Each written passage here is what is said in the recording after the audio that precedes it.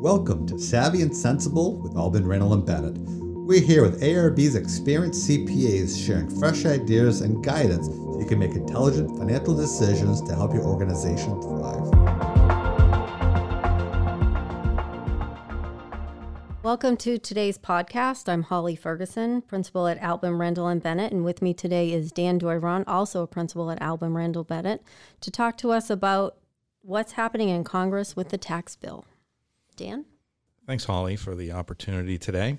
So things really continue to be far from settled in Congress regarding what sort of income tax changes are going to get enacted. Been very quiet of recent times with any activity here on a tax bill. It's sort of been jammed up in Congress. And many things that we thought were going to be in a tax bill earlier this fall have just dropped away, while a few others continue to be around. So, for instance, some things that have dropped off are increases in ordinary income tax rates, which there was talk about going to 39.6%, but that's been dropped, so they would stay at 37% under the bill that's currently stuck in Congress. That top rate would have applied to married filing joint individuals at $450,000 of income. Whereas it's $628,000 currently, so there was sort of a hidden tax increase there in the original proposal, but that has been dropped as well. There was a lot of talk about increasing the highest long-term capital gain and qualified dividend rate up to 25% from its current highest rate of 20%. That's been dropped. There was talk about imposing a 3% surtax when adjusted gross income exceeded $5 million. That's been changed in a way that is more impactful for people with much higher incomes.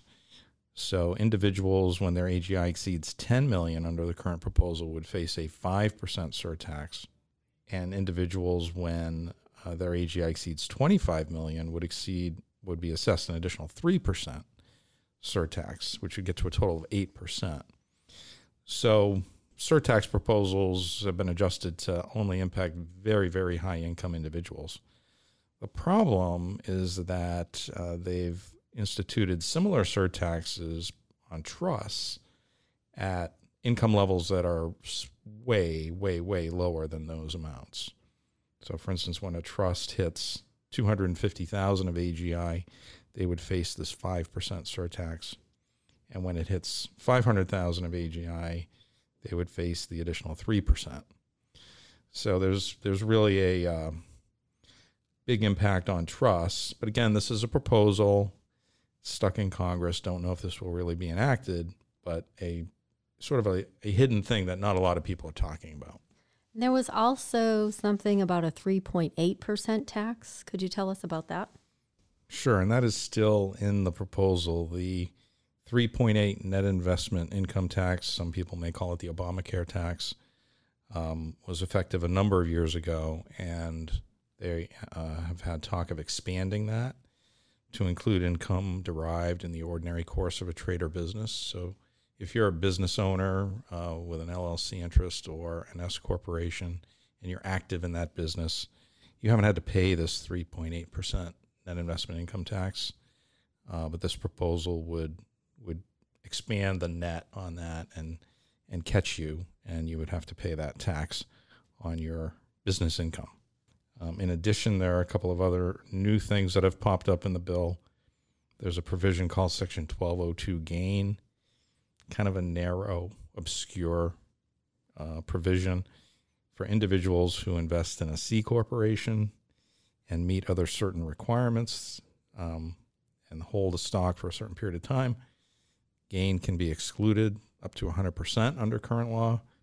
They would ratchet that provision back to 50% gain exclusion if your adjusted gross income goes over $400,000.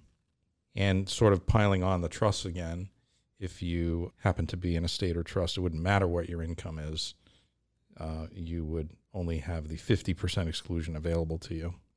There are some efforts underway to try to increase the $10,000 itemized deduction limitation for state and local taxes. The House bill has increased the limit up to $80,000. The Senate is kind of silent on this, more of a negotiation standpoint. So we really don't know where that might fall out. But there is talk of trying to increase that itemized deduction cap that came into existence back in 2018. That will have a big impact on many individuals.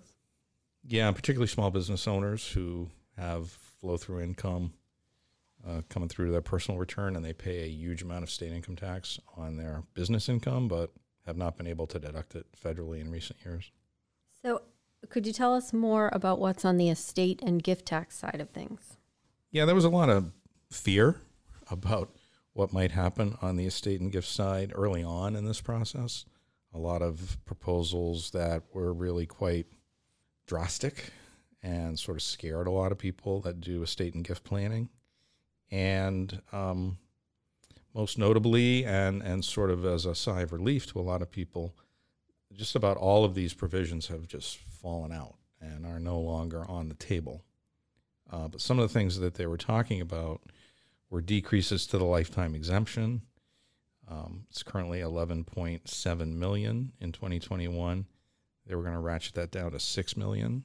That certainly is a provision with a target on its back, in my opinion. The lifetime exemption amount is the amount you can pass gift and estate tax free to your heirs or whoever you choose to give your estate to. And it was increased significantly back in 2018. And at some point it likely will go down, but not under this current bill. It is scheduled to go down in 2025, I believe, at the end of 2025. There were proposals to also eliminate certain gift and estate tax reduction techniques, such as taking valuation discounts in the context of interfamily transfers, also using a technique called grantor retained annuity trusts. And those eliminations have been pulled back. So people are still able to use these valuation discounts and to utilize grantor retained annuity trusts as things stand right now. There was some really scary talk of eliminating step-up in basis at date of death to fair market value.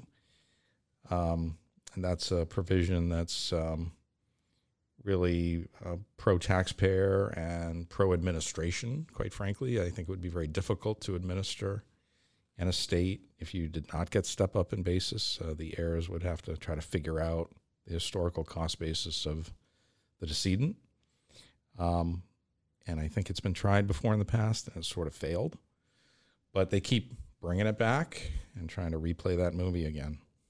That would have a big impact on family-owned businesses passing from generation to generation. Yeah, no doubt about that. It would have a big impact on a lot of people. And thankfully, they've pulled back on that provision. So there was also a provision that would have triggered capital gain recognition at death for people passing away for income tax purposes. And that is a provision that was really quite off the wall, something that came out of the blue when it was first proposed. Hadn't really thought about that as being a possibility and haven't seen that raised as a possibility in my years of practicing. But thankfully that has been pulled off the table and is not under current consideration to be enacted. So we'll see what 2022 brings in terms of tax legislation at the federal level. Some of these ideas could come back.